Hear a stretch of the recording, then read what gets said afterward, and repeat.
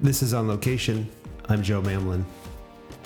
Today's episode was recorded on location at the NCEA Policy Forum at the JW Marriott in beautiful downtown Washington, D.C. But first, On Location is produced by the NCEA Communications Committee with support from committee co-chairs Robbie Endres and Judith Green, with special help from the podcast subcommittee chair, Tim Leitner. You can find the podcast on iTunes, Anchor, Spotify, Google Podcasts, Breaker, and Radio Public, among others. So subscribe on your favorite podcast service and tell all your friends. Today's episode is hosted by Pat O'Donnell and is a conversation with this year's NCEA instructors, Aaron Frisch and Wally McClure. They discuss NCEA, how to get involved, and what to expect. They also share their thoughts and ideas on leadership and how developing better child support professionals leads to better outcomes for families.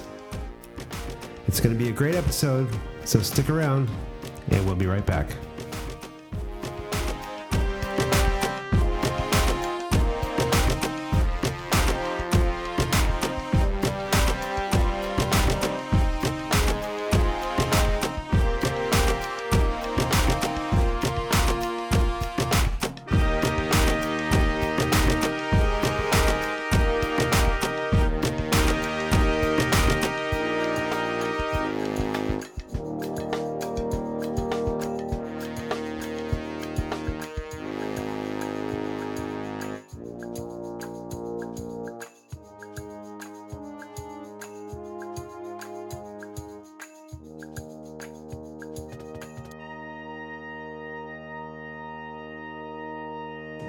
We're coming to you today from the NCEA Policy Forum, taking place at the JW Marriott in downtown Washington, D.C. Today, we'd like to share information with you about an upcoming educational opportunity within the child support community, NCEA. NCEA is the premier educational offering for leaders and emerging leaders in child support. NCEA returns for the 7th year in 2020 and will be held in conjunction with the 2020 NCEA Leadership Symposium in Anaheim, California, which will be held on August 9th through the 12th. The theme, Engagement Strategies for Improving Program Performance, will focus on how leaders, both current and emerging, effectively advance the mission of the child support program. Areas covered will include how to use successful engagement strategies to improve child support programs, change management and other project management principles, and each student will develop a strategy to improve one aspect of engagement to help improve outcomes for their own child support program. This is a very robust agenda, and here to share more about the program are our NCEA 2020 instructors, Aaron Frisch and Wally McClure. Aaron is the Senior Chief Deputy Director for Opportunity for the Michigan Department of Health and Human Services. And Wally McClure is the former Director of the Division of Child Support for the state of Washington, and currently the proprietor of Ravenswing Consulting. So welcome, Aaron and Wally, and thank you both for joining us. Thank you, Pat. Thanks. Aaron, do you want to kick us off? Can you tell our audience a little bit about yourself? Sure. So I started in the child support program actually as a vendor. On the system side, I worked for Accenture for 12 years, and we maintained the child support enforcement system in Michigan.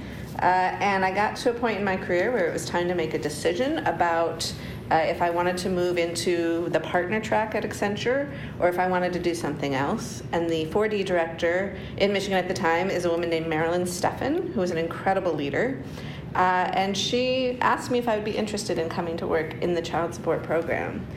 And at that point, I had sort of 3 goals in mind that I wanted to achieve in the next step in my career. One was I really wanted to work for a leader that I admired and respected and wanted to learn from, and Marilyn was that person.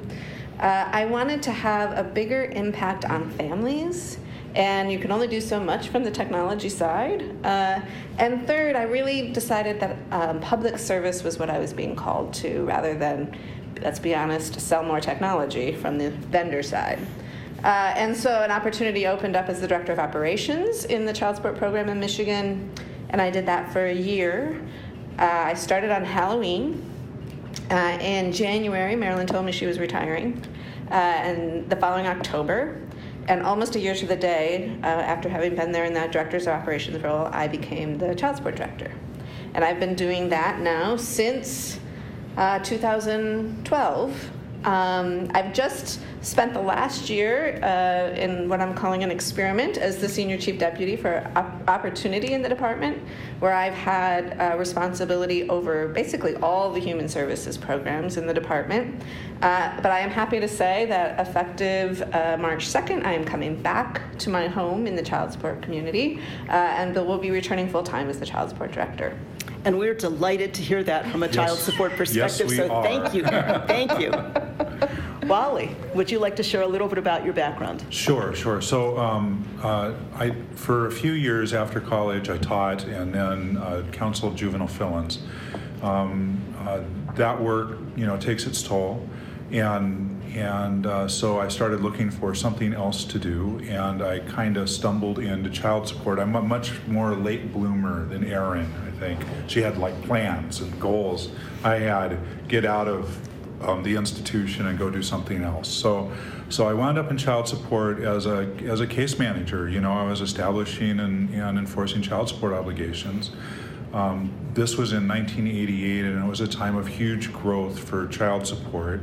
And so there were lots of opportunities, and it wasn't long before I was first a lead worker and then a supervisor of a unit that was doing what I had been doing. And then a really great opportunity came along a couple of years after I began supervising, where somebody who was in the policy unit wanted to come back and get some field office experience. And so he and I swapped places for a year. What he didn't tell me was, and I didn't have the forethought to ask about, he had invented a program in Washington called the Paternity Acknowledgement Program. And so this gave parents, everybody knows this now, an opportunity to sign an acknowledgement which we could use to establish support without doing paternity tests. And the feds had decided that this would be a good thing for every state to do. And so as we swapped places, every state was calling me, thinking they would get John. And so this was my introduction to policy. At the same time, UIFSA was replacing EURESA, and so my other task during that year was to write the Washington State UIFSA policy. So like trial by fire, learning those things. And another opportunity opened up, a permanent opportunity to run at that time, to run the manuals and forms and training group for the division. And so I took that on and got a permanent gig ultimately in headquarters. Stumbled somehow into IT, and it was while I was the chief for child support's IT shop that my boss, David Stillman, the director for child support, asked me to step in temporarily in his role just weeks after I told him I never wanted to do his job ever. and so as I sat in there knowing I wasn't going to do this job on any kind of permanent basis, I began thinking about what child support could be like. I had plenty of time to do that because the temporary role went from April to like November, and by the time the job opened on a permanent basis, I was ready to apply and didn't, and wound up as director for 7 years. So more like a pinball than a guided, the guided missile that Erin is, but that was sort of how I got here. Well, thank you. Very different stories, but very wonderful outcomes for both of you. So as you move into considering your roles as instructors for NCAU, can you share with our listeners what is the purpose of NCAU? Sure. So it's funny, we just did an information session this morning at the Policy Forum, and I think of the purpose of NCAU was well articulated by NCAU's president, Angela Gray, when she said, we're here to, what did she say? Prepare for and call the next generation of leaders. And I think NCAU at its heart is really about that. How do we identify and uplift and support the next generation of leadership in this program? Yeah, I think it's our responsibility as leaders, in our own programs to identify and help foster those folks who are our replacements. And so as an organization as well, I think that same obligation and kind of a unique opportunity and perspective is here with NCEA to do that same thing. Great. Who should think about participating in NCAU, and how are participants selected? You want to start? Sure. So I'll take the easy part out. Who should participate? Anyone who finds themselves in a role of leadership or aspires to do that, I think could benefit from it, especially in the people in the child support world, because it affords them not only an opportunity to learn about leadership, but also to connect with other new leaders and aspiring leaders and build upon that. And in terms of who's selected or how people are selected, the class size is limited to 30 folks so that we can make sure we get good interaction and engagement, and it's not too unwieldy for Wally and I. I understand, I think, that applications can be entered starting in March. And so once all those applications come in, there is a committee at NCEA who will look at those applications and really make sure we have a good, diverse group of folks that are part of the class. You do need the support of your 4D director in your state, so I encourage folks to make sure that they are talking to their local leadership and getting that support. But really, I echo what Wally says, anybody who has an interest in leadership. Great. So what does successful engagement in the child support program mean to each of you? Gosh, Wally and I are of similar minds around this, I think, which is what's going to make this class really fun. So when I came into the program, I was having a similar thought to what Wally had in terms of there's a different way to do this. There's a way to do it that's more about how are we helping people and less about how are we holding them accountable. Not that we still don't want parents to be responsible for their children, absolutely. So when I think about what successful engagement looks like, it's about how are we building relationships with people. And those are people everywhere in the program. It's not just our relationships with parents, but those parents' relationships with each other, our relationships with our employees and how we're working together, relationships, external partners in the legislature.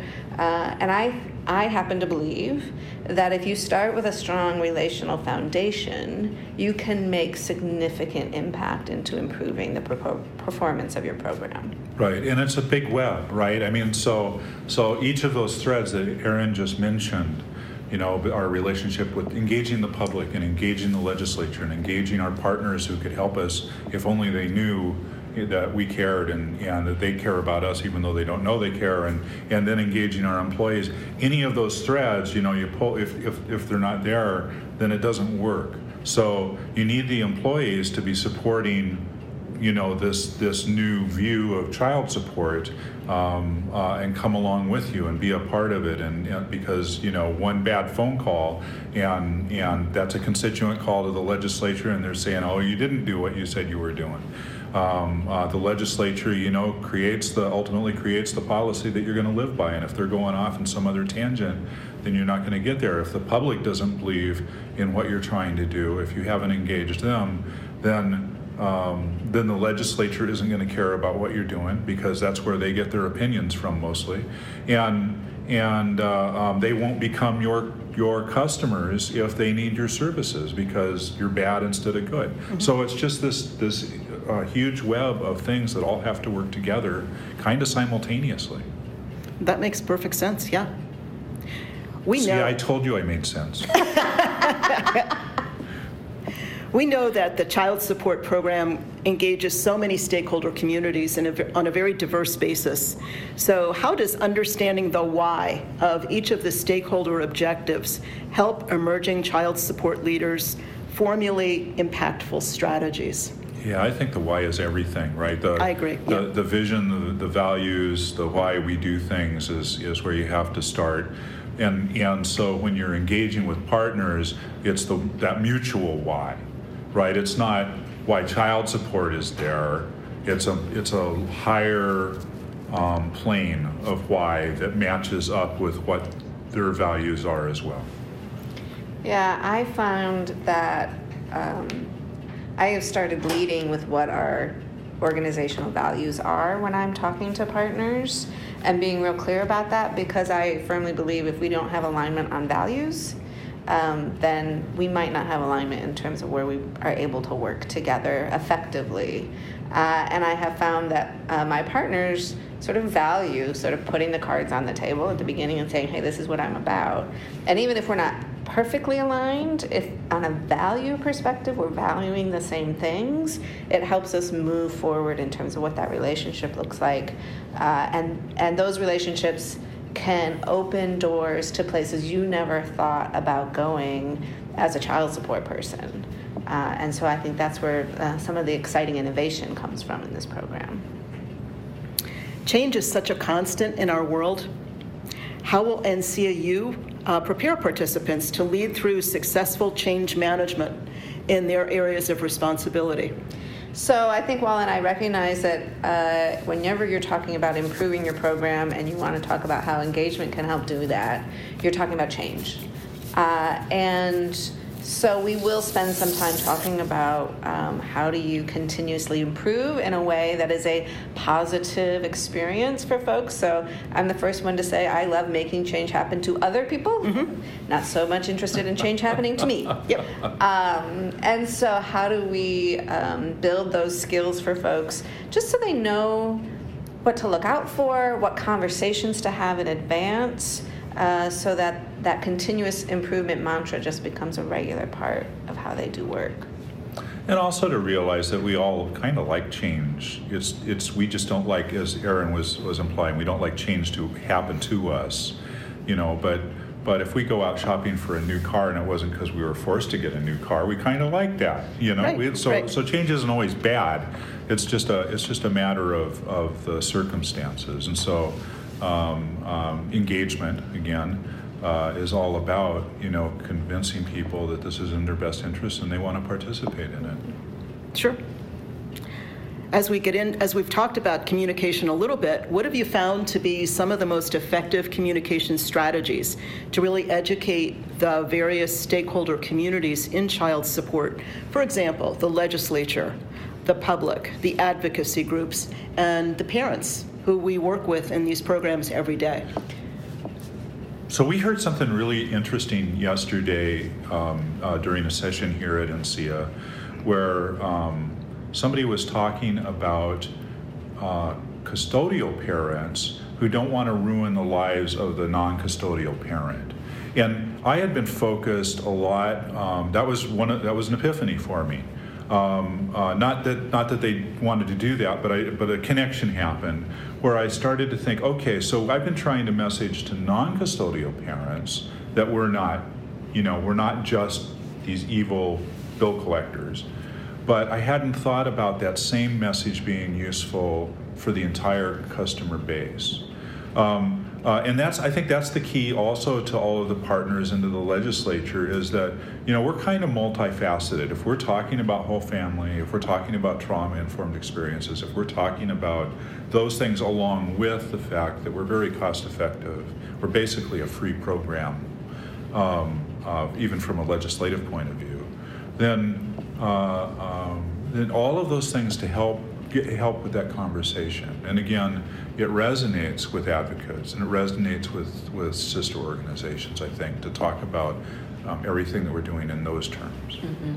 And I have found when we're thinking about communication strategies, it pays to do your research and know your audience and ask them, have dialogue with them about what's important to them, because you can talk till you're blue in the face to a certain group, but if you haven't connected with them on what's important to them, whether it's external or internal or parents or legislators, you're going to have a hard time getting that message across. And so I have come to appreciate the value of doing your homework ahead of time and figuring out what it is that will resonate with your audience.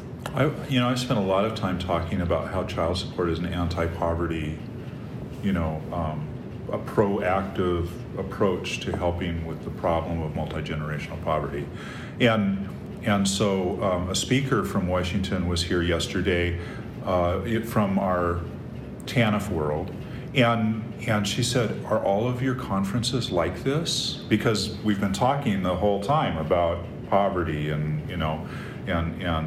breaking that cycle. And she was, even though she's heard me and she's heard, about what we're trying to do, this program that we have right now blew her mind.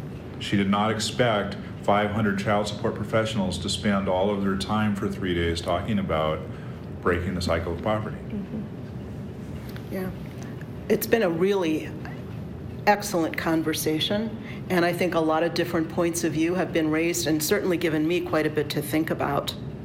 As we go forward and as you talk with your students at NCAU, are there any specific outreach initiatives that you would suggest they consider as they build their communication strategies? So we're doing an experiment in Michigan, and I got a hunch it's going to be a good thing, but I don't know that for sure yet. And it has been born out of thinking about equity and disparity, and how do we engage the folks who are using our services or not in conversations around what policy decisions we should be making, because they're the ones who are ultimately impacted. And so we're starting these advisory groups, not quite focus groups, because I think there's a difference between just asking somebody, what do you think about this, and asking them, work collaboratively with us to develop what this policy could look like, and help us think through what are the impacts to moms and dads, to different income levels, to different race, geography.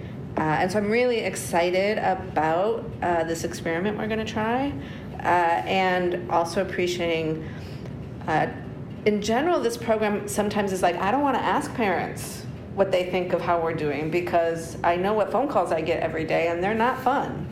And I think we need to overcome that initial fear we have about actually talking with folks who use our programs about what works for them and what doesn't. Yeah.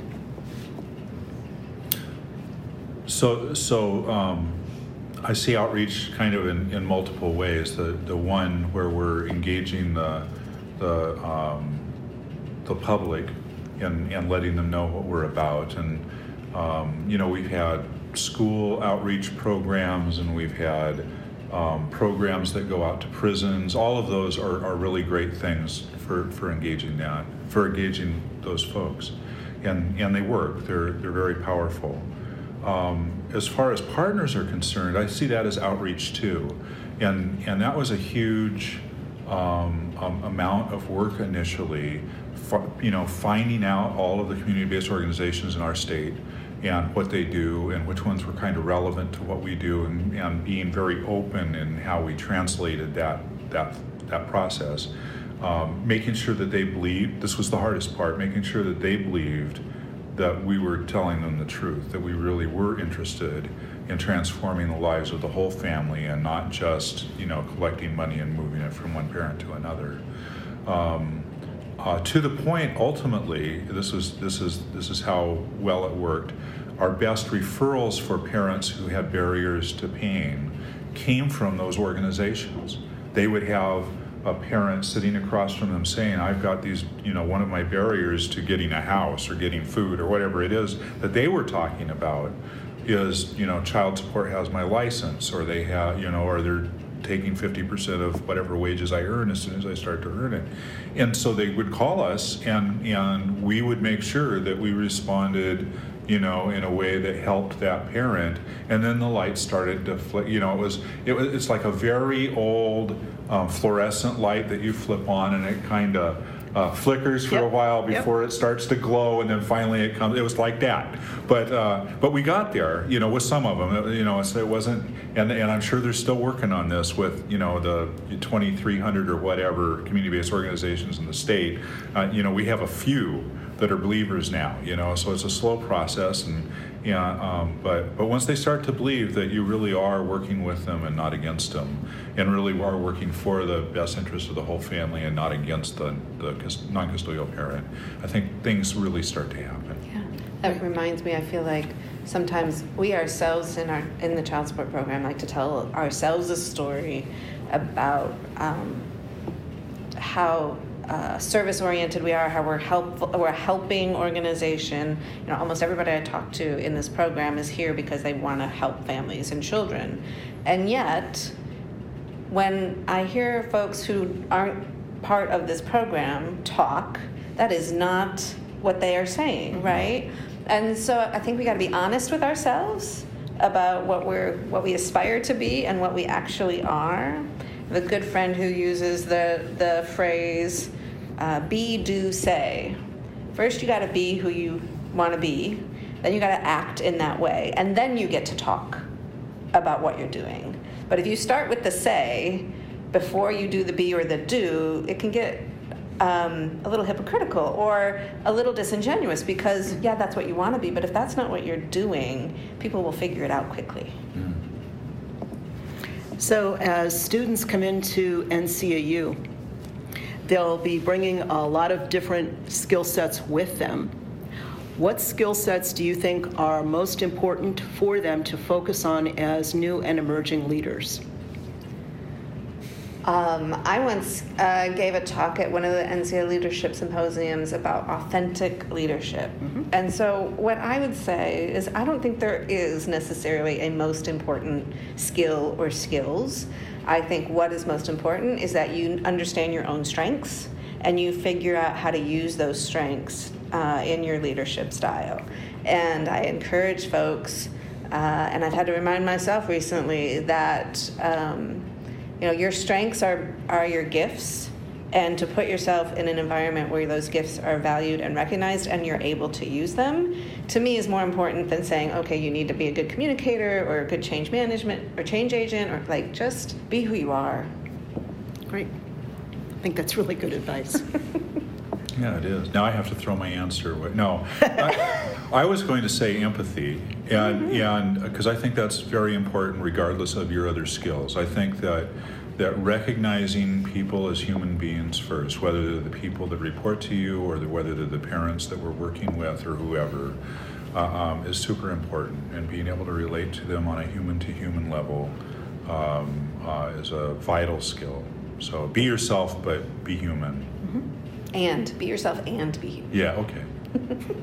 You can be both. So you've both had incredibly successful careers in child support. You make a positive difference in the lives of so many across really hundreds of thousands of families. So if you were to think of 3 characteristics for yourself that enabled you to move forward in your career, what would they be and why are they important? So for me, this builds on our last answer, because I think the things that have been most important in my career have been human connection, which we can call empathy, we can call relational leadership, right? But recognizing the humanity in ourselves and each other, and being okay with the uncomfortable spaces. When you are making change, there are going to be uncomfortable spaces. And I have come to appreciate that those uncomfortable spaces usually are a growing edge, either for myself or for the group or for the organization. And so how do we lean into those growing edges in a way that is supportive and helpful and not harmful? And then I think the third thing is I go back to being yourself. So I would add to that vision. I would say that on top of those things that Erin just spoke of that I completely agree with, having a clear vision of what you want to get to and accomplish, and being able to describe that is awfully important. And then believing in it, believing in what you're doing, and knowing that what you're doing has value and is important, and kind of internalize what you're trying to achieve. Great, thank you. From my perspective, I think the incoming students for NCAU 2020 are incredibly fortunate to have the opportunity to spend 2 full days with each of you and learn from you. You've got so much to share, and you've got so very much of an impact on the next generation of leaders, which is, you're right, Aaron, where we need to focus. So I'd like to extend my appreciation to you, Aaron, and to you, Wally, for today's conversation on 2020 NCAU. Don't forget that registration is available in mid-April for the Leadership Forum in beautiful downtown Anaheim, California, at the Marriott, beginning on August 9th through the 12th. I'm Pat O'Donnell, and we are so thrilled that you could join us for this important conversation, and we look forward to seeing you in Anaheim. Thanks again. Thank you, Pat.